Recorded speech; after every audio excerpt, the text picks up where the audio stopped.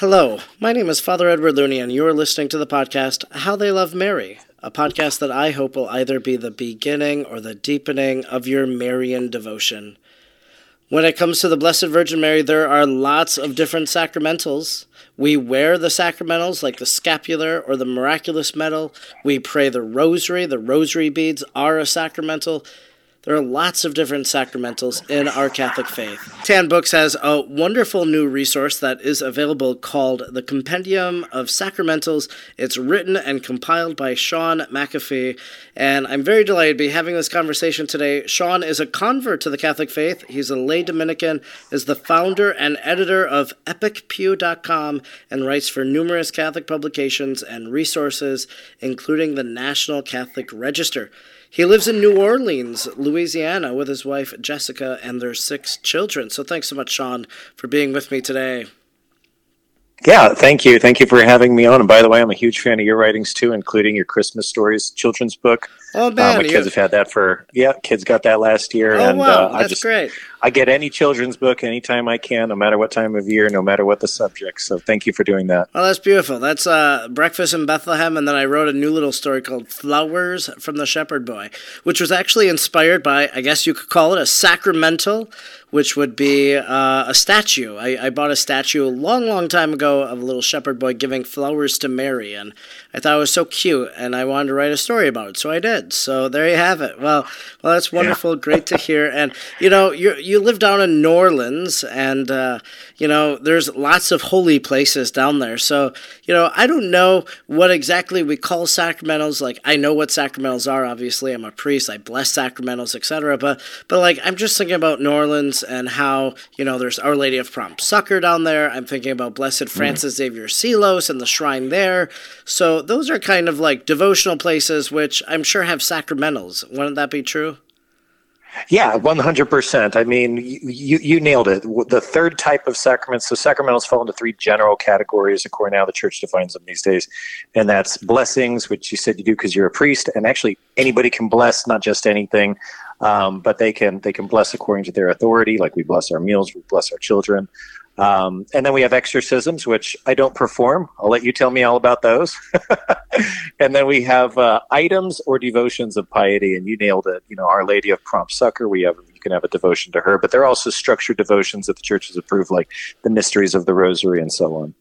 Yeah, and, if I'm not mistaken, down there in the cathedral in New Orleans, which is beautiful, and anytime you watch a Saints game and they're doing B-roll footage for the football, audience, they often will have that iconic cathedral down there. But isn't there like a saint or a blessed, someone on the way to sainthood, maybe I forget the name, maybe Henrietta or somebody. Do you know who I'm talking about? Man, you're really smart. Yes, it's Henriette DeLille, and she's included by our bishop, our Archbishop Amond.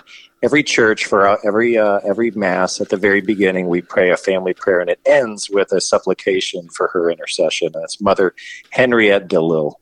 And do you know anything about her? So was she a religious sister? Like, why is she holy? Why should she be a saint? Well, actually, she was one of the first influential colored Catholics. If you look at pictures of her, it might be difficult to discern that she's colored, but she was considered colored because she was a mix of Cree and African American. I believe there might have been some Caucasian there too. But she took care of and helped baptize dozens and dozens of children in an orphanage, catechize them and put them into either good homes or, they went on to accomplish really great things. She's just an influential figure, some in the 19th century, and her impact is seen all around town in the orphanages and schools. So let's talk a little bit about sacramentals. This is a compendium of sacramentals. You've written it, you've compiled it. What's the most surprising thing maybe you learned in your research? I'm sure you had to put in some time researching this book. So what's one of your big takeaways from what you put in? Well, I like that they say written and compiled, and I'm not sure what they mean about compiled, but I definitely wrote everything in there and then approved all the wonderful imagery that adorns the book. For me, there were a lot of little light bulb moments, but my favorite is to learn just how ancient a lot of our physical sacramentals are, or let's say a lot of our devotionals are. I was aware of devotions like the novena being attributed back to Mary in the upper room and praying for 9 days for the Holy Spirit to come. But even things like holy medallions, we often think like, hey, the oldest holy medallion is the one of Saint Benedict, two-sided, formed in the 14th century. But actually, they found in the catacombs of Domitilla and other locations around Rome, in the ancient world, really, that the ancient Christians would take the images of either the Caesars, which were like god-men, or medallions with the images of a pagan god on it, and they would re-stamp them in secrecy and carry those around. The ancient pagans, they would have amulets and trinkets, and they would hang these around their neck, and they were kind of like good luck charms, but they were also for them,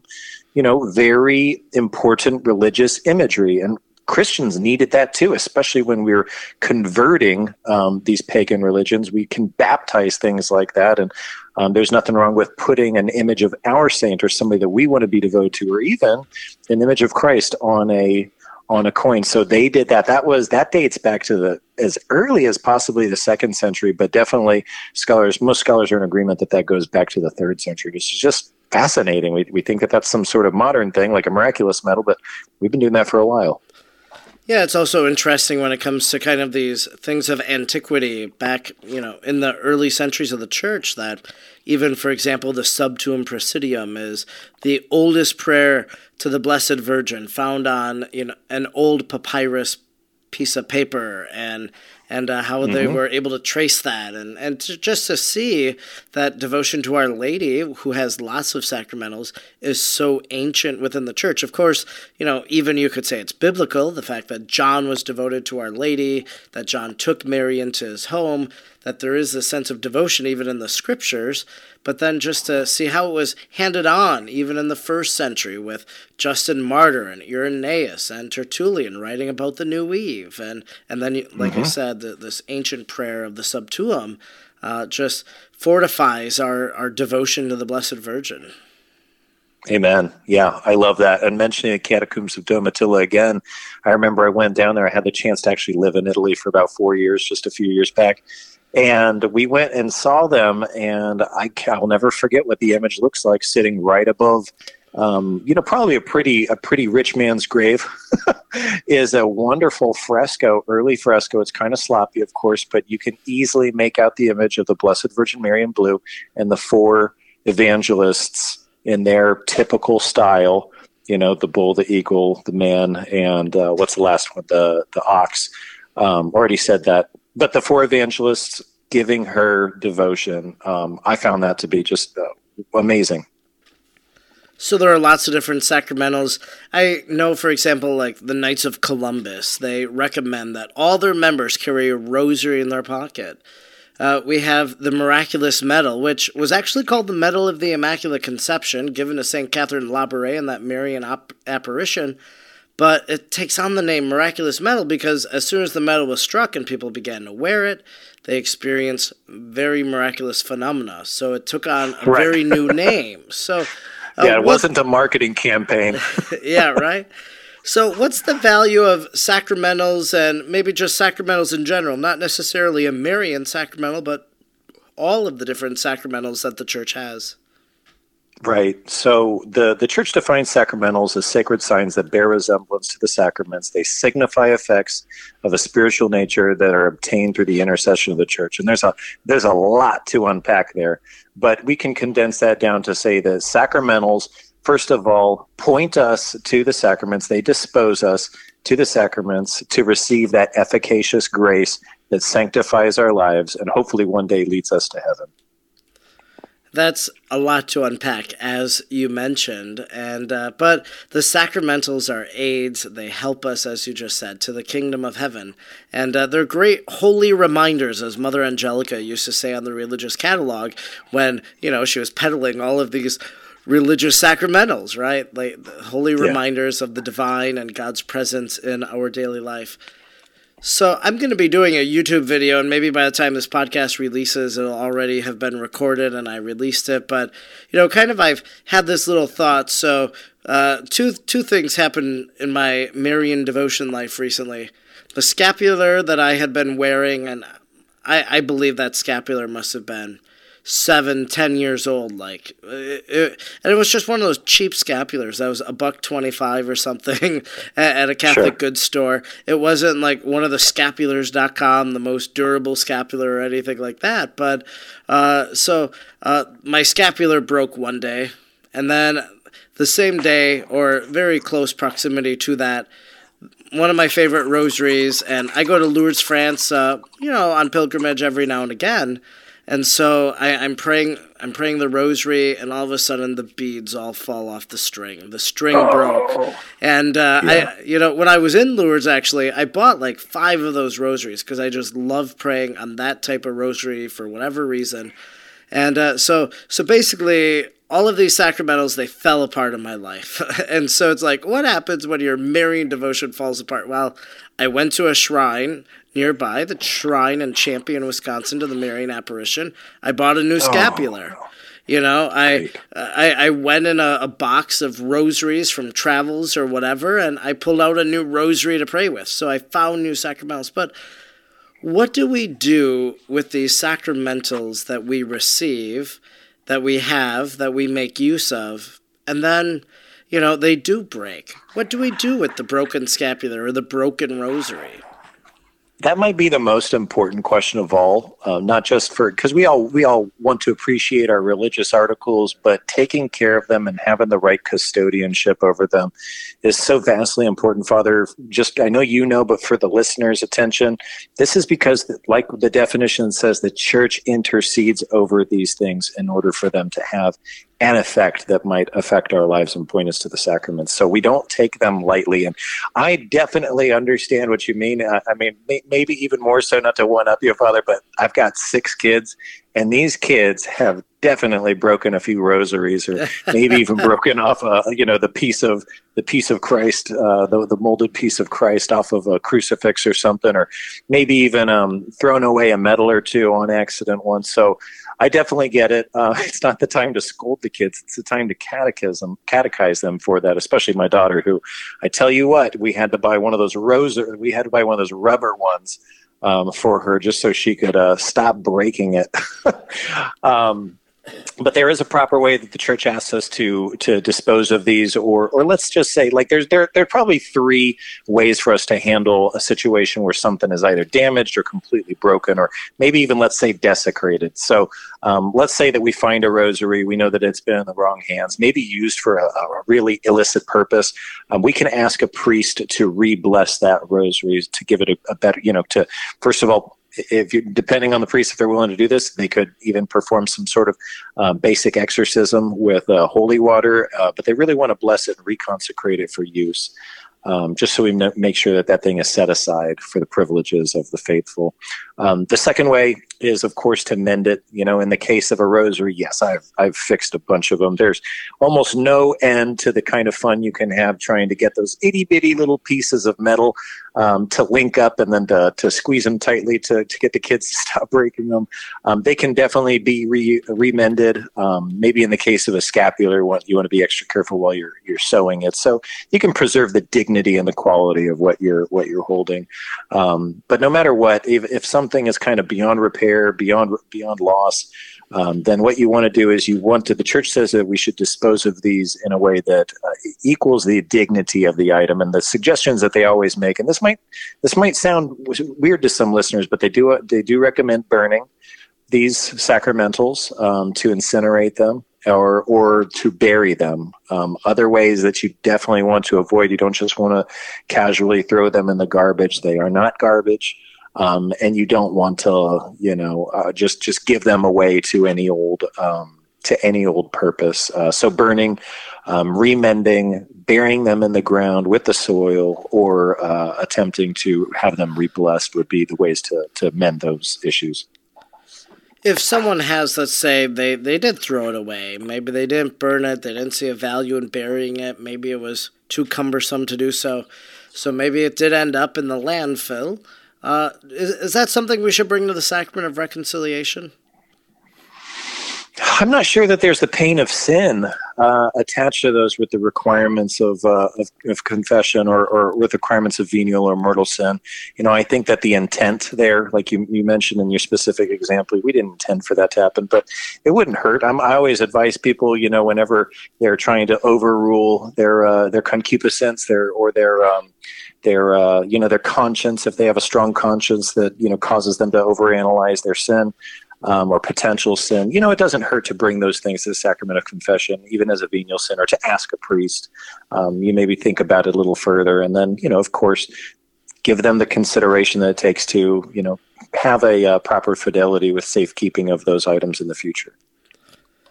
One of the things we still hold on to as Catholics, and sometimes there are people that are met with surprise when I say this, but we believe in indulgences still. We have partial indulgences, plenary indulgences for different acts of faith that we do, whether it's praying the rosary, meditating on the scripture, going to adoration, praying the stations. Lots of ways that we can obtain indulgences. What are some of the indulgences that are attached to sacramentals? Man, that's a big question, Father. And one of the fun things that you're probably aware of, and even if you read about like the brown scapular, which I'm sure is the type of scapular that you got there from Champion, Wisconsin, which I'm really jealous. My family's from Wisconsin. I've still not been able to visit the shrine there. But even there, whenever you read about the historicity of the indulgences attached, the church used to assign days attached to these. So, for example, like if you kiss an object of devotion, you're supposed to receive a certain amount of days off of purgatory. Now, the church quit defining that sort of thing, but what they offer is kind of I'd say a soft reset and a hard reset, so to speak, on your guilt attached to temporary punishment here on earth. But the types of indulgences are, of course, there is indulgence of wearing and being devoted, properly invested in the scapular. There are indulgences attached to the devotional act of being on a pilgrimage. There are devotions attached, of course, to novenas. That's a powerful one. And some of these are plenary, which is, like I said, kind of a hard reset, so to speak, without getting into the doctrinal words there, or a soft reset. Of course, wearing and being devoted to religious items like a crucifix. Those are things that the church offers indulgences with. And for readers' attention, kind of a call out that I do in the book, you can't really make an exhaustive list of all of the indulgences. But if anybody's wondering, if you read this is kind of difficult, maybe you could provide a link, Father, with the podcast, but the Enchiridion, that's ENCH, Enchiridion of Indulgences is the overarching document that the church has that contains the qualifications to gain the indulgence, and it also gives the circumstances that they can be given, like visiting the papal basilicas within a certain time frame of the year, or so forth. It's not just as easy as one of those misnomers like, hey, follow the church, follow the Pope on Twitter, and you'll receive an indulgence. Yeah. There's real ways that the church asks us to really have our hearts and minds set aside for these with great intention, and so I would go there, Father.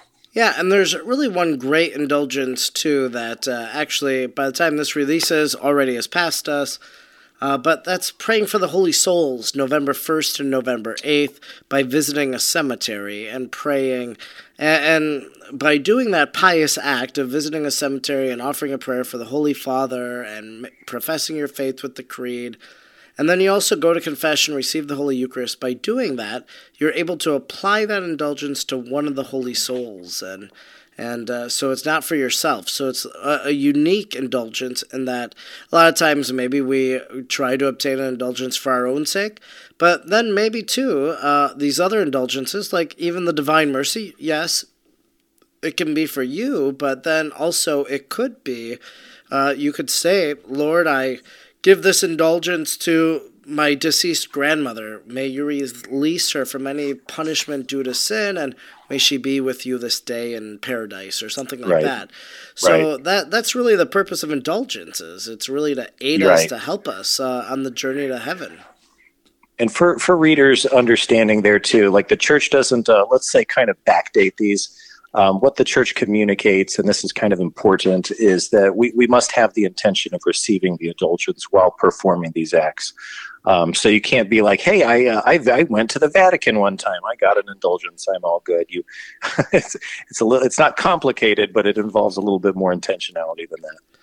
Yeah, when I lead Stations of the Cross in my parish, which is also an indulgenced devotion, I always, at the very end, we always pray for the intentions of the Holy Father, and then I finish with the creed of the Apostles' Creed, just as a way for us to satisfy that, and, for all these indulgences to be obtained, whether someone, knows it or understands it or not. We're going through this holy action, and I hope it's efficacious for me and for everybody. Right. And so kind of leaning on that a little bit for listeners' attention once more, is every indulgence requires, I believe every indulgence, plenary or partial, they require the three constants, right? So that would be going to a confession, receiving communion, and praying for the Holy Father's intentions. I correct me if I'm wrong. That's valid for plenary correct, I think, yeah. Right. And then they want people to do that within a certain span of days. Yeah, that's right, like 14 days or something like that. And then you have to have a firm detachment from sin, which is kind of like the murky water. Like, am I really fully detached? But if it's your intention to be fully detached, right? So even when I go to confession, I pray the act of contrition. I say, I'm going to go and sin no more. Well, probably I'm going to sin, but I'm going to try to do my best to avoid the near occasion of sin, as we say. Right. Yeah, we could get into a whole separate podcast on contrition, full contrition and partial. One of the sacramentals you bring out in this compendium of sacramentals is holy water. And I actually wrote this very popular article one time for Alatea, and it was simply because I was I was traveling. Sometimes I'm on the speaker circuit, so I was staying at a hotel, and it was one of the most oddest experiences. But I really felt in the hotel room like this oppression that was happening there.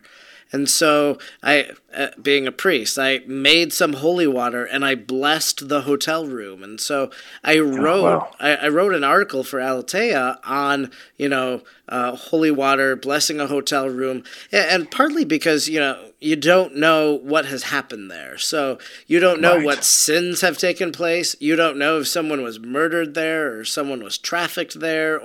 So there could be a lot of attachment of demonic activity in this hotel room. And so I kind of wrote a prayer praying for hotel workers, praying for the deliverance of this room or whatever, dispelling the evil that might be there. But that was an article that Alatea every now and again also reruns. It's one of their most popular articles, they told me. So holy water is something, it's a valuable sacramental. And I probably, admittedly, I don't make use of holy water enough in my life. I'm at my parish and I see someone, they're like, oh, where's your holy water font or whatever. They want to refill their holy water from the dispensary. And I'm like, boy, I wonder when the last time I refilled my holy water was, Right. So yeah. I know I don't make use of it as much as I should. And seeing the faith and devotion of my people, my parishioners, kind of is impressive to me. So what's the value of holy water that you found in your research? Oh man, where do we even begin? It means so much, and all this. You're really inspiring me. Just to take a quick second, I travel quite a bit too for my work, not on the speaker circuit or anything. My family life has kept me homebound quite a bit, but I am definitely adding holy water to my packing list from now on. That's a great suggestion. The number one thing that comes to mind to answer your question is, of course, our baptism. Holy water is there to remind us of the waters that replenish our life and make us new creations in Christ. And of course, there's there's a finite amount, but there's probably close to 20 or 25 things. And I've written on it too at Epic Pew and probably other places, but definitely within the book on the the mental reminders or the importance or the imagery that holy water can give us. Crossing the Jordan, of course, Jesus used water, and he used his own spit and the mixing of mud to heal the blind man. But all of these prefigurements within the Bible, they lead us to baptism, if not to other sacramentals or the sacramental truth of these, and it points to our deliverance and our rebirth. Yeah, there's, thinking about holy water, of course, Lourdes water. This is one of those, weird things, because you go to Lourdes, you fill up your jar with water, you get the little jars at the stores or whatever, and you're like, well, is this blessed water? Is this holy water? Is this Lourdes water? Does a priest need to bless it? Is it blessed by the very fact that St. Bernadette found it? Does a priest pray a blessing over the water? But it's interesting because you can go to all these different places and people want to bring back the water. Go to the Holy Land. You can't right now because of the war that's taking place there, but go in a time of peace or when it's safe to travel. Well, people want to bring back the water from the River Jordan. And as a priest, we've added that to water that was used for baptism. That meant something to people. Mm-hmm. They go to different shrines. Even, again, mentioning Champion, Wisconsin. They sell holy water bottles there. People fill up their holy water bottles in Champion. There's really no difference between their holy water and the holy water at your parish, except maybe they use the old formula before the council and there's threefold exorcisms or whatever. But ordinarily, that water is no different than your parish, but there's something about bringing it back from a pilgrimage that people are just naturally drawn to, I found. Right, especially Christians. I mean, I lived in Hawaii whenever I was a kid, and we went to different beaches, and thank goodness my parents were in the military and we had that experience. But one of the ways that we remember our time there, of course, is to pick up a little sand from each of the little beaches. So that's fun. But I think as Christians, of course, we don't want to be tied to just, remembering where we were, but remembering where we're going. And that the baptism waters, this is, and I point this out in the book, this is pervasive inside every culture, every religion, really, under the face of the sun, where water is used to bless things because we all understand the properties of water and how it helps us to be cleansed. It's nourishing and so forth. You're right. And, one thing that I like to, maybe you can help me clarify this too here is whenever you go to those pilgrimages location, I've not personally been to Lourdes, been all over Italy and bought holy water. One thing that comes to mind is I bought my son a little vial of holy water from St. Anthony's Basilica in Padua. And, I was accused one time of, simony. Hey, you're not supposed to buy something like a sacramental that's been blessed. Okay, well, what I believe that the way that we kind of mind our way around this is you're paying the value of the vial. You're paying the value of the object that you're carrying, not for the fact that it's blessed, because that would, of course, be using God's things for the profit of man, and that wouldn't be okay. Yeah, I think sometimes, too, we might get a little scrupulous about this, because, sometimes I'm at a shrine, I'm wearing a collar, and someone's like, can you bless these items that I'm buying? And the clerk will be very emphatic. You cannot bless these items until she's run her credit card through the machine because she can't buy blessed items. I'm like, well, her intention is to have a blessed item. Her intention is to pay for it. So right. To pay for the item, it's blessed. So sometimes I think maybe we could be a little overly scrupulous, but you're exactly right there. If you're getting a jar of blessed oil, for example, from Padre Pio or something like that, or Saint Andre Basset, you're paying for the jar, and then the blessed oil just happens to be in that jar. So just one last thing I'd like to mention about holy water, just because this is my experience. Maybe you've had a similar experience in your travels and your visits to different religious congregations. You're a lay Dominican. I was trained by Benedictines for a few years at Conception Abbey in Missouri. And at Conception Abbey and at all Benedictine monasteries, what happens is they pray night prayer, and then when they process out, the Father Abbot he blesses Mm-hmm. each person with Yep. holy water before they go to bed. And I just think that's such a Right. beautiful image of a Yep. father blessing his sons as they go off for that night. We pray in the Liturgy of the Hours, protect me, Lord, as I stay awake. Watch over me as I sleep. That awake I may keep watch with Christ, as sleep rest in his peace. And so we're praying that the Lord will be with us during those sleeping hours. And the holy water, that's just a powerful sign to me at that Amen. moment of prayer. Amen. Yeah, we actually have a practice in our house. We were very generously blessed. Even as a lay Dominican, I actually have a very close tie to and devotion really with the monks of Saint Benedict in Nursia. They call it Norcia, so they're the monks of Norcia. But it's, of course, this birthplace of Saints Benedict and Scholastica. So it really means something. We would go and I'd stay there with the monks in the refectory. Of course, drink a little bit of their world famous beer, but really just trying to focus my life spiritually and participate in their prayers. And yeah, you're right. So my sons, they went and saw Compline, dozen times or so, and we still pray. Thank goodness my kids are literate and okay to, not just playing video games at night, but participating in Compline. So when we pray Compline, we do take a little bit of salt water, and at the end, just like you mentioned, they're on their knees, and we give them a little bit of holy water across the forehead. Sometimes we splash them a little too hard, but send them to bed with a blessing. I want to talk about maybe two other things that I notice in your book that you have written and compiled, the Compendium of Sacramentals. And the first is just about the power of the palm branch.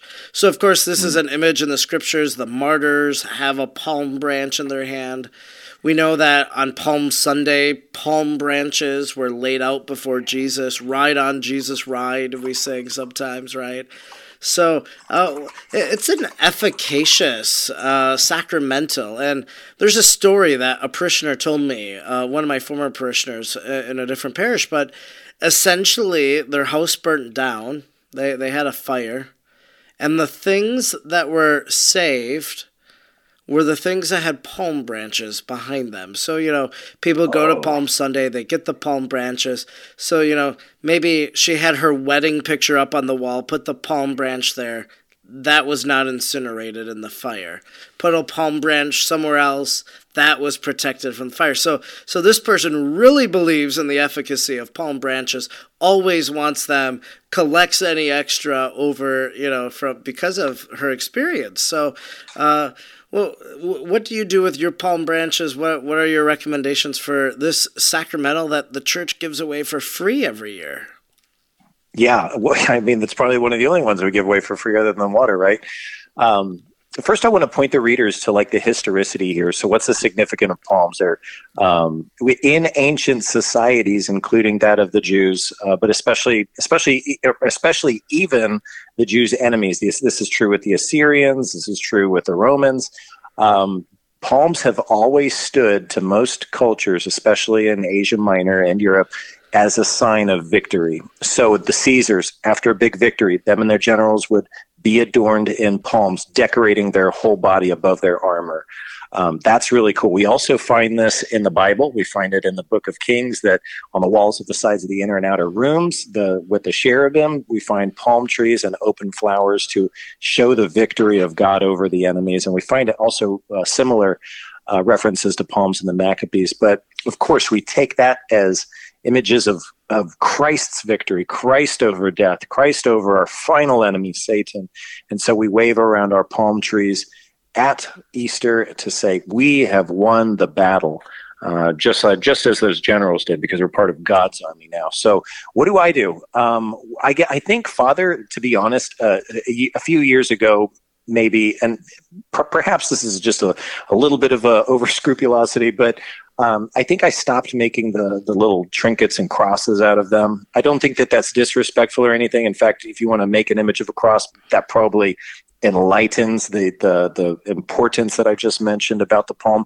But we really just appreciate displaying them, as beautiful pieces of nature that are, as they were given to us, part of that Easter celebration. So we display them through Easter, And then when we're done, we try to make a solemn intention. And this is really cool for listeners too. If you didn't know, the ashes that come out the next year on Ash Wednesday, they're made with the previous year's palms. So we turn them over as best we can, we can remember if they're still available with the kids and whatnot. we try to turn them over to our priest to use the next year. Yeah, so those are special little ways that we make use of sacramentals in our home. And speaking of the priest, he serves in the church. And you have a little section on church bells. And, of course, there are lots of different bells that the church uses. For example, we have the consecration bells, so they draw our attention to the fact of the epiclesis, the calling down of the Holy Spirit, and then the elevation of the host and of the chalice. There's also other bells. You know, I know that churches, they sometimes even in their bell tower, they will name their bells, and there's this whole story about church bells. So how are church bells sacramentals? Oh man, you're making me having to relearn some of this. I can try my best here, Father. So bear with me. But they can be found with a lot of ties with the victory that we find with the palms. But really, I think we're just talking about percussive instruments here, and so bells have always been used to get our attention. Whether it's somebody dying or the noonday angelus or wedding bells, bells get our attention. So what I like to tell people about the sacrament of bells is they bring us and they point us to the second coming, really the parousia, the second coming of Christ. Be ready at the sound of a bell to answer and to be called to heaven. That's kind of it in a nutshell. But as you said, especially during the epiclesis, there are different kinds of bells that the church has employed. There, actually, I pointed out at the beginning of the podcast, what was some of the amazing things that I learned. I figured that bells were kind of like, a late Middle Ages or maybe even Renaissance invention, but the church has been using bells since the early days of Christianity because bells were special to the Jews. So they would adorn the high priest's outfit and his armor in bells, and he would be this beckoning signal for everybody present during the sacrifice that something special was going on. We do that at our sacrifice too. So I would say they're really there to call attention, and perhaps with the definition we say they point us to the sacraments. Yes, bells are important to get our attention, but at the time of consecration, at the time of the second coming, we're told that bells will ring. So I think that they fill us with an amazing amount of imagery that literally calls our attention to those events and the sacraments. How'd I do? You did great there. And, I think about the bells as well as just, at 6 o'clock, at noon, at 6, they call us to pray, as you mentioned, for the Angelus. They summon us to prayer, and then we toll them as someone, in honor of someone's life at the end of the funeral mass. Maybe we toll them if they lived 94 years, 94 times. And it's always fun to see in monasteries because actually they ring bells manually there. And so they pull the string. Right. It's not electric. So you actually have a bell ringer. Here's a cute little story about a bell, and this isn't like a church bell, but in a little town in Spain, there is a little woman. Her name is Paquita, and Paquita walks around the village at 6 o'clock in the evening, and she rings a little bell, and she walks around the town center, up and down the streets, and she's ringing this bell. And the purpose of her ringing the bell is to remind the people to pray for the holy souls in purgatory. And it's a tradition that's been in this mountain town for centuries, and it's been handed down generation after generation. So not even a church bell, just a little bell that she's walking around ringing, but it's inviting people to prayer. And that's really the purpose of the bell, I think, inviting us to pray and reminding us to pray. Amen. And it's not true that every time a bell rings, an angel gets its wings. No, probably not. So, but it's a nice little pious saying. Just like an angel, your guardian angel will finish your rosary if you fall asleep praying it or something like that. So Right. Probably also not true, but maybe it's true. Who knows? So, maybe an angel uses its wings to rush to prayer for you. So in your compendium on the sacramentals, you talk about sacramental gestures, sacramental signs. So we've talked a little about that. Also, sacramental devotions and the different prayers that we pray. Is there anything else about sacramentals that you think we should cover? Well, of course, there are sacramental exorcisms. Every exorcism is a sacramental. We don't think that we see them a lot, but we actually see them every time we're baptized. You said you have a connection to and were spiritually raised by the Benedictines, and you know very well that they have a special blessing for their medals that involves holy water and 3 exorcisms. Of course, if you were, if readers have or listeners have ever been to a extraordinary form baptism, they will see 3 exorcisms there, which is super cool. But maybe you could give us any tantalizing thoughts too. But I try to tell readers, they see them more than they think, and they actually still are a part of the church's regular practice. Yeah, that is a great reminder. So exorcisms do take place quite a bit, and it's interesting. I'm just going to share a little tangential story here, but I was in a parish. I was the assistant parochial vicar, right, at this parish, and for whatever reason, they had modified the exorcism prayer after baptism or during baptism. And, the prayer says something about forgive the original sin. And they omitted that phrase and rewrote it to be something more flowery. And I'm like, do we not believe in original sin? Like, how have we rewritten a prayer that is in the sacramental books? It just dumbfounded me, baffled me.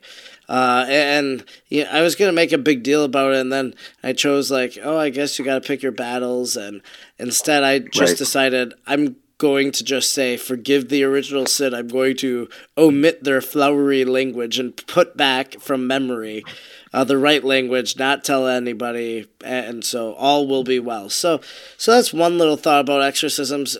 A few others, of course, there's all these movies. I remember watching The Exorcism of Emily Rose. That was the first exorcism movie I watched, and I think that this whole idea of good versus evil, especially when it comes to exorcisms, well, this can convict us of truth and of God's existence. If we believe in an exorcism, well, that means God exists. And that if evil exists, well, God is waging battle against evil. So I think sometimes, our obsession with exorcisms is just saying, we have a thirst for the supernatural, whether we're willing to admit it or not. Then I have this third take on exorcisms myself, and it's when it comes to the baptism exorcism, because you have to be, in order to do an exorcism, right? You have to be trained, you have to be a priest. So sometimes I really struggle because we allow deacons to do exorcisms. And so I don't know if anyone has ever written about this, but in my head, I've always wondered, if an exorcism is reserved to a priest, how does a deacon have the permission to do an exorcism during a baptism? So this is just me conjecturing, me theologizing without knowing the answer, and maybe there's a resolution that some sacramental theologian has already offered, which I would love to know. But those are just a few things when it comes to exorcisms. But every priest isn't an exorcist in terms of casting out a demon. But every priest is an exorcist sacramentally, as you mentioned, or through baptism, by celebrating it, or by exercising the medals or whatever. So yeah, just a few different random thoughts, I guess, about exorcisms there for you. No, I think that's great. I'm thinking of a few different resources that might be helpful to readers, or maybe you. And Adam Bly, not that we're pointing out his book here, but Adam Bly, great author, expert on exorcisms and demonology. He just put out a history of exorcism book, and I'm sure that we can glean some facts in there to help us answer those tough questions. Yeah, I would bet that's right. And I actually had him on the podcast a year or two ago, I bet. We talked about, I think he talked about miracles. He had just written a book on miracles at the time. So yeah, familiar with the name and his work, and that should be something I should look at just to maybe get my questions answered that I personally have about exorcisms. So today on How They Love Mary, we've been talking about sacramentals, not only the Marian sacramentals, but all the different sacramentals and the sacramental tradition of the church. And Shaun McAfee has written Compendium of Sacramentals, and it's really a heavy book. It's like a textbook style book almost. It's heavy. It's a coffee table book, right? Like this is a book you would just keep out, and maybe someone would take a look at it. Very beautifully done. Lots of beautiful holy images. And you're going to learn a lot if you pick up a compendium of sacramentals. So tell us a little more about the work that you do, Shaun. How can people get a copy of the book? Where can they read some of the other stuff you write online? Well, I think the first thing to mention is the one who made this possible. My wife gave me the time to do this. So my primary work is, of course, as a father of 6. And sacramentals, as we've mentioned a few times here, that's just imbued in our daily life. I edit weekly, and I write for the epicpew.com. That site is almost 10 years old now. 1 year from now, it'll turn 10. I'm just so grateful for that. Sophia Press runs that site, but I edit and write there too. I also write at the National Catholic Register, although I spend most of my time trying to compile books like this now. You can find this work and other works of mine, of course, at Amazon or Barnes & Noble. But here's what I always tell readers. Please go to your local Catholic bookstore. The small businesses are the backbone of the American economy, but also that feeds and provides for many, many Catholic families. So please go to your local Catholic bookstore and ask for books by Shaun McAfee. And not only do you appear as a guest to talk about these books on different podcasts like this one, but sometimes you make an appearance with Taylor Schroll on his podcast, Forte Catholic, and I tend to be an avid listener of Forte Catholic. Sometimes I don't make it through all the episode. Like, my whole life has changed recently.